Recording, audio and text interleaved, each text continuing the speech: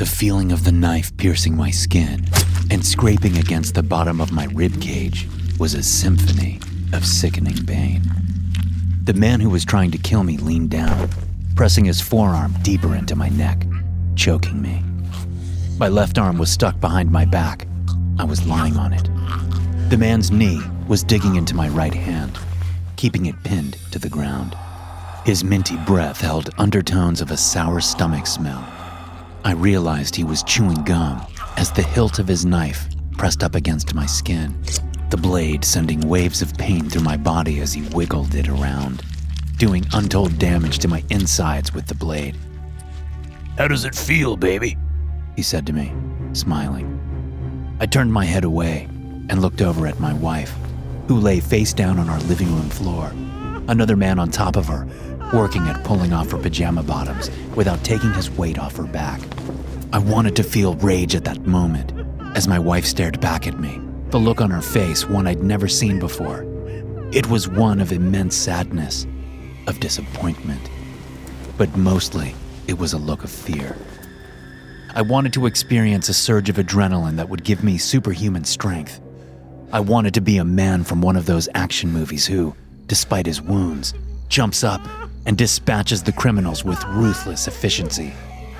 I wanted to make my wife proud, but I couldn't. The energy was already draining from me, along with the blood pouring out from around the knife blade embedded in my left side. I looked beyond my wife to Seth, our 9-year-old son. He stood in the dining room entryway, looking with large, uncomprehending eyes at his parents, pressed against the floor by two strange men. A third man stood behind Seth, his hands placed on my son's shoulders, smiling down at the scene before him. None of the men wore masks. I was lucid enough to know what that meant for my wife and me. I just prayed they would leave my son alone. He didn't deserve this. We didn't deserve this. None of us did.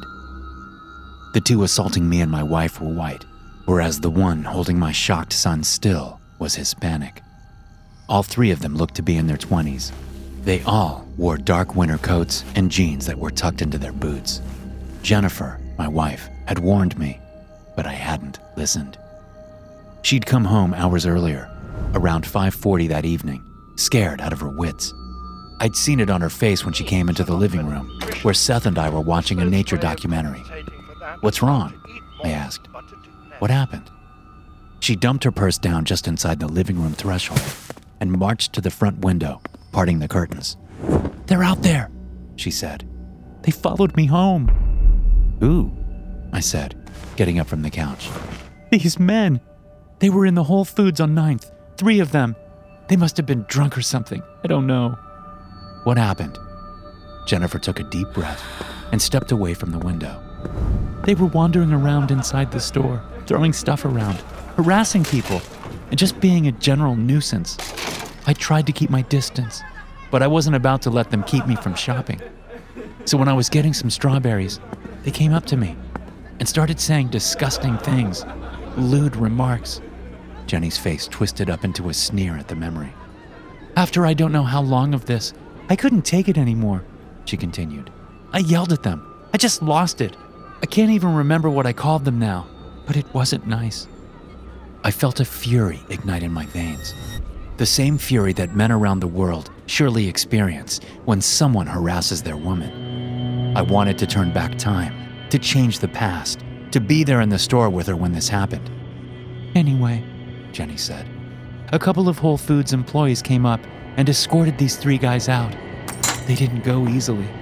I thought for a moment they were going to start a fight with the employees, but they didn't. Instead, they kept calling out to me, threatening me. Then they were gone. I thought it was over. But when I came out of the store, I noticed a dirty black Mustang sitting there 1 row over. I couldn't see in the windows, but something about the car just told me it was them. So I loaded up quickly and came home. But they followed me, David. They followed me here." I stepped up to the window and parted the shades, looking out to the dark street. There was a black Mustang idling at the curb across the street.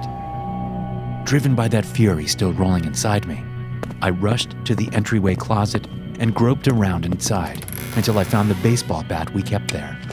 I ran out the front door of the house, hearing, but not really hearing Jenny's protests.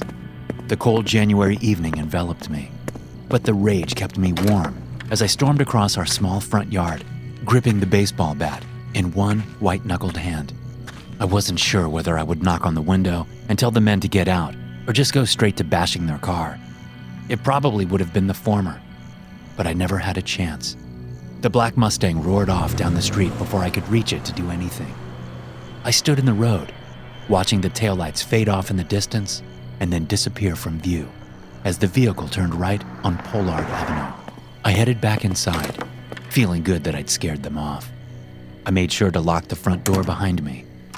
We had dinner and put Seth to bed, but I could tell that Jenny was still worried.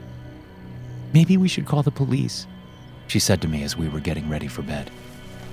"They wouldn't do anything," I said. "They'd just tell us to call if they came back."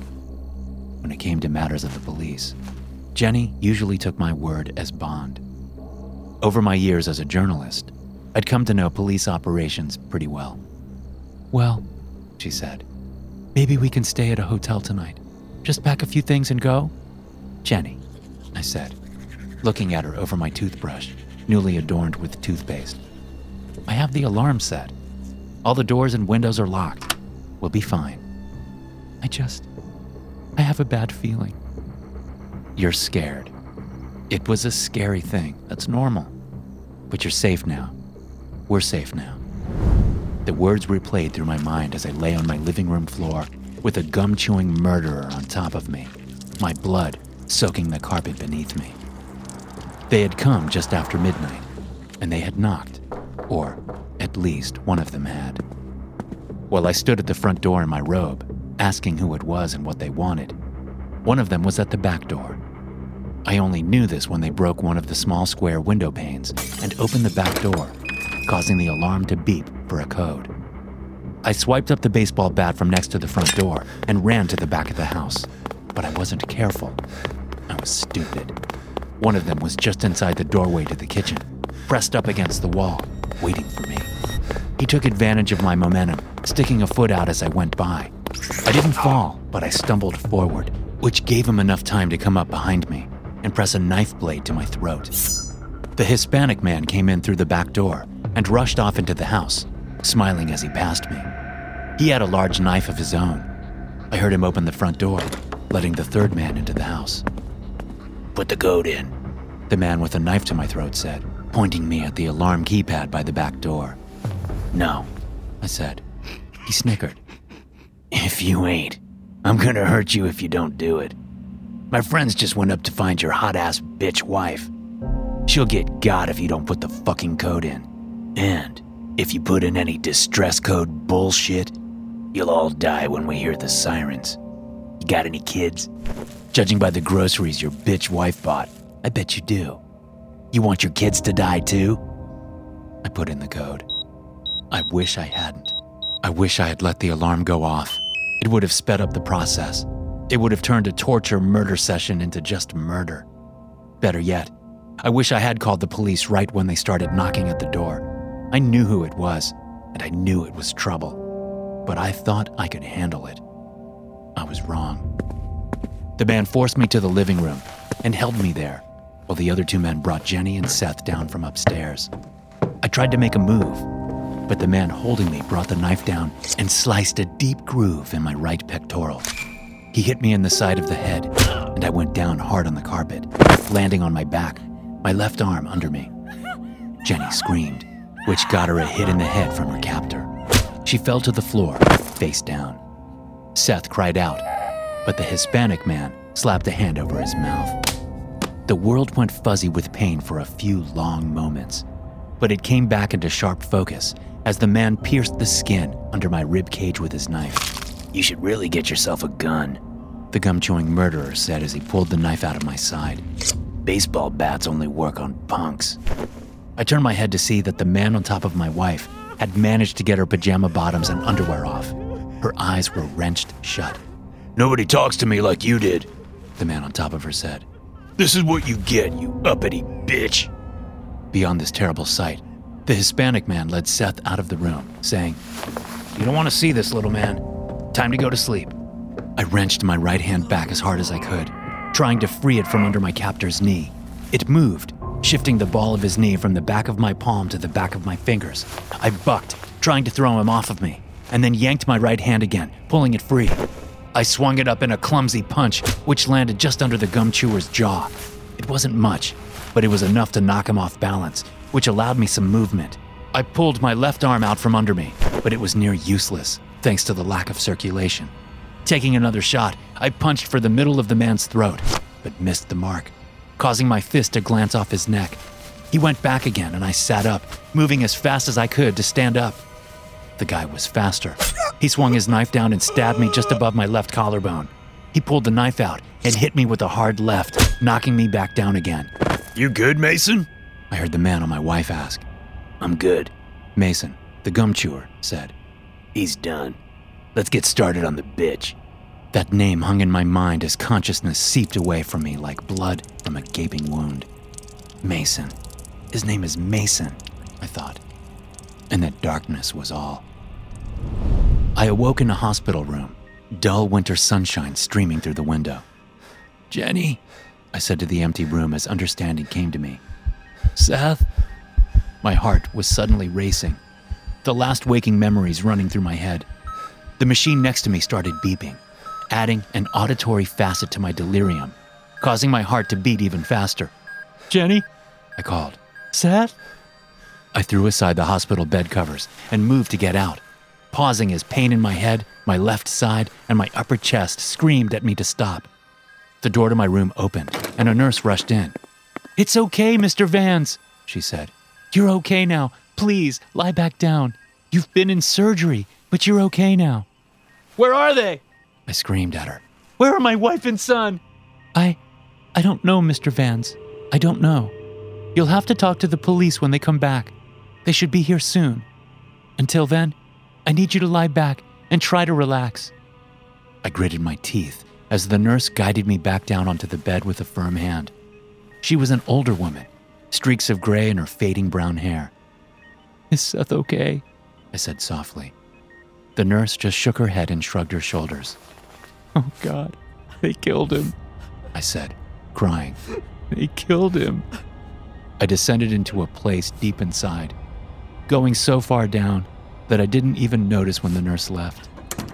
It was a place surrounded by the scenes that, to me, had only happened moments before. It was a place no man should ever have to go. A dark, swirling, chaotic place full of fear, regret, and hate. So much hate. But like a man freezing to death feels warm just before he dies, I found solace in that dark place, and I knew I couldn't survive without its relative protection. I only came back to the surface when the police showed up to tell me what I already knew. Those men had killed my wife and son. They'd left me for dead.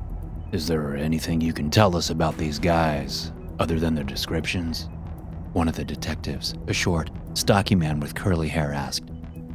"Did you hear a name, by chance?" "No," I said. "His name is Mason," I thought. I didn't hear any names. That wasn't the first time the police came to talk to me. The same two homicide detectives came back again when I was in the physical therapy portion of my recovery. They asked the same questions and got the same answers. The thing about going to that deep, dark place inside is that it's full of misery, but it's also a place of freedom, in a sense. The freedom from the bounds of morality. If you stay in that place long enough, you start to forget what morality even is. And I never left that place. I stayed there throughout the weeks of recovery, through the funeral arrangements, the meetings with lawyers, and the excruciating experience of coming home for the first time since the murders. I couldn't stay in the house. It was too much. So I got an extended stay suite and got to work on my plan to find Mason and his pals. My editor, Jerry Fans, was surprised to see me when I came in on a Tuesday, 4 weeks after the assault. "David," he said, standing up from his desk as I walked into his office. What are you doing here?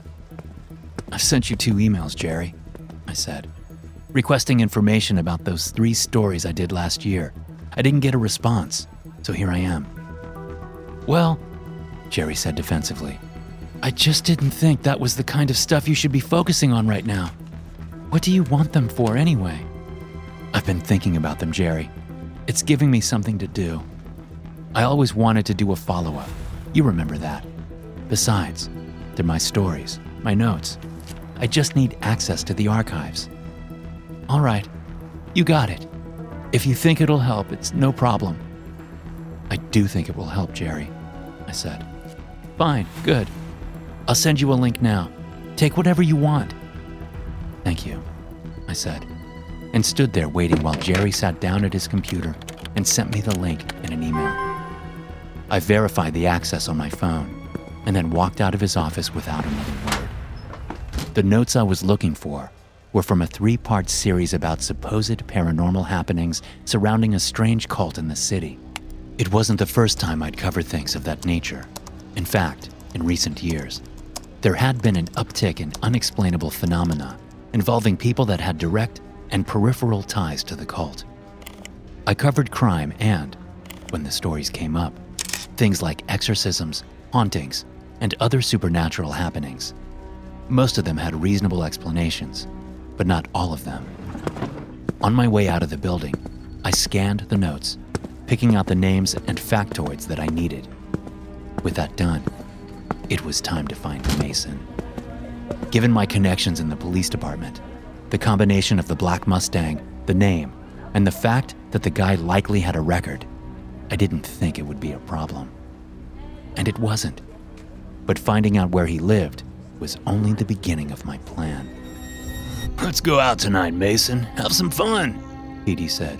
I'm so fucking bored. No, I said. How many times do I have to tell you? We gotta lay low for a while. Come on, man, Gabriel said. It's been 2 months already. If the guy had anything on us, we would be in jail by now. Too fucking bad, I said. We're not doing anything illegal until things cool down some more. Besides selling dope, Petey muttered. The fuck you say? Nothing.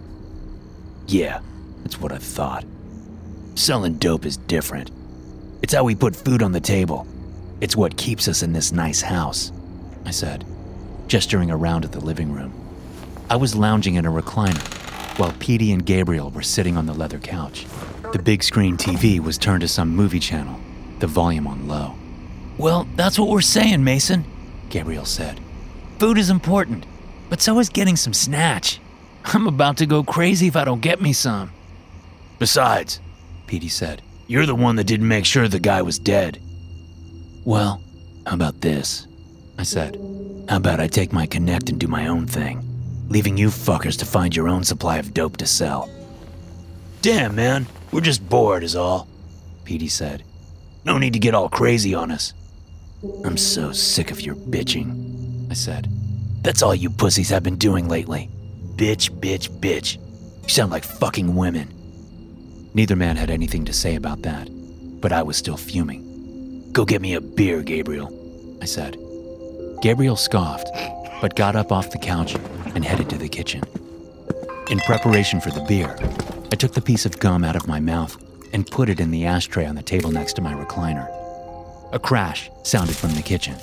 What the fuck you doing in there? Petey called, laughing. You fall down? There was no answer aside from a grunt. After a moment, a soft scuffling noise came to my ears. I looked over at Petey, seeing immediately that he was thinking the same thing I was. We both got up quickly, moving hesitantly toward the hallway leading to the kitchen. Wait, I whispered to Petey. Grab your gun. He nodded and headed over to his bedroom just off the living room, while I tracked back to the table next to my chair, swiping my knife up. We reconvened in the hallway and made our way down it quietly. We stopped at the closed kitchen door and listened. The scuffling sound that had been so loud earlier was fading away. Someone exhaled on the other side of the door, and then there was nothing. I held 3 fingers up. Petey nodded. I dropped 1 finger, then another, and then the last. We burst through the door to find Gabriel sprawled on the floor in the kitchen. His neck sliced open so wide, his head was barely attached to his body. A pool of blood crept out along the linoleum floor around my friend's body. A man stood a few feet away from Petey, knife in hand. He wore a long-sleeve plaid shirt buttoned up to his neck. His dark jeans had bloodstains at the knees from where he'd been kneeling, working to kill Gabriel. He raised his head and looked at us as we came in. Petey fired, hitting the man high in his chest. He dropped the knife in his hand and went down to his knees, putting one hand up to the bullet hole. "Holy shit, it's you," I said. "You really thought you could come in here and kill us all?" "You motherfucker," Petey yelled, stepping up to the man and jabbing the pistol against his head. "You killed Gabriel." "Wait," I said, trying to calm Petey down. "Just wait a minute. Don't you recognize this pussy?" Petey looked up at me. "I know who the fuck he is and I don't care. He killed Gabe. This is the guy whose bitch wife thought she could put us in our place. This is the guy who thought he could threaten us with a baseball bat. So fucking what?" Petey said. "So what? So what? This is the one that got away, my friend. And here he is, like a bird set free, only to come back, looking for something he'll never find. So we're going to take our time with this fucker. For Gabriel." I stepped around to Gabriel, avoiding the blood, and knelt next to the man, noticing that his lips were moving. I could barely hear the whispered words, and what I heard didn't sound like English. "You think praying is going to help you now?" I asked, smiling. The man jerked out at me, growling. I shot my right hand out, hitting him with the butt of the knife. Then I shoved him to the floor on his back. "Well, this is familiar, isn't it?" I said, straddling him, putting my knees on his hands and my left hand to his neck. He glared up at me, his eyes shining with something I couldn't quite place. "I don't know how you survived the last time, but you sure as fuck won't this time," I said, pressing the point of my knife to a spot under his ribs. "This is where I did it last time, right?" I asked, looking down at the knife, poking into his plaid shirt. "Let's see how you do the second time around." I plunged the knife up under his ribs, reveling in the pain I was causing and the convulsing that shook his body. I moved the knife around inside him a little, smiling as he grunted in agony. "What the fuck, man?" Petey said from behind me. "He's smiling." I brought my eyes up from the knife to look at the man's face. Sure enough, he was smiling. He was looking me right in the eyes and smiling, and his lips were still moving. I pulled the knife out and then plunged it in again at a spot a few inches to the left, still looking at his face as I did it. The man was still smiling, still whispering. I squeezed his throat with my left hand, willing him to show me pain and fear, but he still smiled. Before I knew what he was doing, Petey stepped around, pointed his pistol down at the guy's head, and pulled the trigger. So close to my head, the sound was deafening. The cartridge ejected and bounced off the cabinet, hitting me in the arm. "What the fuck, man?" I shouted up at him, my ears ringing. "He wouldn't stop smiling," Petey said, looking down at the still smiling dead man. "I don't like that." "Well, now we have his brains to clean up and a fucking bullet hole in the floor." "Yeah," Petey said. "Sorry." I got up and grabbed a stained kitchen towel, then placed it over his face. I wasn't about to admit it, but I was relieved that Petey killed the man. The towel now hiding his face, I went through his pockets, finding nothing but car keys. He hadn't even come with a gun, just a knife. A knife to kill all three of us. I shook my head. "Let's get this cleaned up," I said. "It's gonna be a long night." Luckily, our neighbors know how to mind their own business. We got the guy and Gabriel into large black trash bags, one down over the head, and another coming up to meet it from the feet. We duct taped the trash bags together, using nearly half a roll to ensure that blood didn't leak out of the bags. Then Petey and I moved the bodies out to the backyard, setting them next to the house until we could get rid of them properly. We headed back inside to clean up the considerable amount of blood left behind by the two men. What the hell, man?" I said to Petey as we walked inside.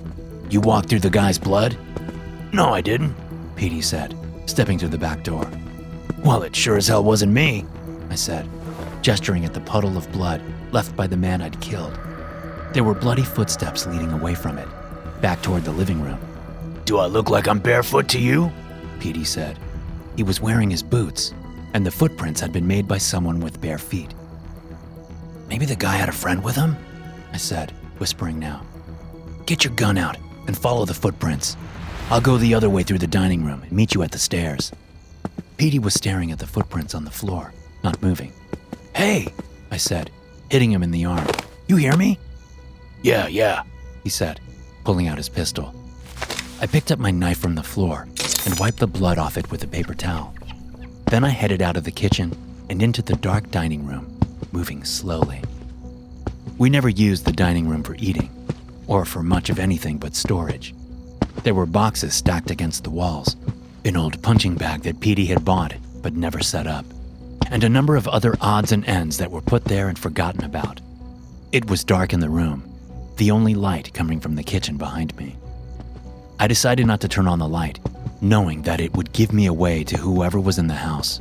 As I was about halfway through the dining room, something moved in the darkness opposite me. I turned my head quickly, seeing the dark silhouette of a giant spider racing toward me. I cried out and slashed at it, my blade touching nothing but air. One of the thing's legs struck out at me, throwing me 2 feet back into the wall. I fell down to my knees and scrambled toward the doorway to the entryway, where Petey was supposed to meet me. I rounded the corner and saw Petey's feet near the stairs. "Where is he?" Petey asked, looking down at me. "Did he attack you?" "In there," I gasped. "It's in there." Petey leveled his gun and stepped over to the doorway, then pivoted into the room. After a moment, he turned on the light. "There's nothing here, man. I'll check the kitchen." "No," I said, standing up. I still had the knife in my right hand. "It wasn't a person," I said. "It was a spider or something." "A spider? Are you kidding me?" "Get it together, Mason. You check upstairs. I'll check the kitchen." Petey walked over into the living room and headed toward the kitchen. I stood at the foot of the stairs, convincing myself that my imagination was to blame for the spider, even though I could still feel the pain from the hit. I started up the stairs toward the dark second floor, moving slowly. A large and deformed figure with shiny black skin scurried across the top of the stairs and out of sight. I froze. "What the fuck is going on here?" I whispered, backing down the stairs. Moving through the living room, I rushed down the hallway toward the kitchen, opening the door to see Petey standing just inside the doorway, his back to me. His arms and head were slumped forward, as if he'd fallen asleep standing up. The puddles of blood on the kitchen floor were still there, but now there were footprints tracked all around the kitchen. Many of them were human prints, but there were also hoof prints, paw prints, and some strange triangular prints that I didn't recognize. "Petey?" I said. Petey's head came up slightly, and he turned around. His eyes were pure white, and his lips had been cut through the cheeks, giving him a terrifying bloody grin. I cried out as he stepped toward me, bringing my knife up and stabbing him in the chest 3 times in quick succession. Petey shouted, and suddenly his face was normal again. "What the fuck?" he said, looking down at the shallow wounds in his chest. He brought his gun up, and I knew he meant to shoot me with it, so I stepped in close and jammed the knife into his throat with my right hand, grabbing his gun with my left. I pulled the blade out. Blood spewed out of the wound and onto my shirt. Petey looked at me with wide eyes, betrayal written all over his face. He stumbled and fell, adding his own blood to the mess on the kitchen floor. Sensing movement behind me, I dropped the knife and transferred Petey's gun to my right hand. I spun around and saw a man standing behind me, the same man Petey had shot in the head barely 15 minutes earlier. He smiled at me, not a wound visible on him. His shirt was intact, and he wasn't bleeding where I'd stabbed him. I raised the gun and fired at him, blinking my eyes at the shot. In the split second it took me to blink, the man had disappeared. "No!" I said. "You're dead! I just saw you die!" Laughter echoed through the house, sending chills up my spine. I turned around and ran for the back door, tripping over Petey's body and falling into the puddle of Gabriel's drying blood. I scrambled up and outside.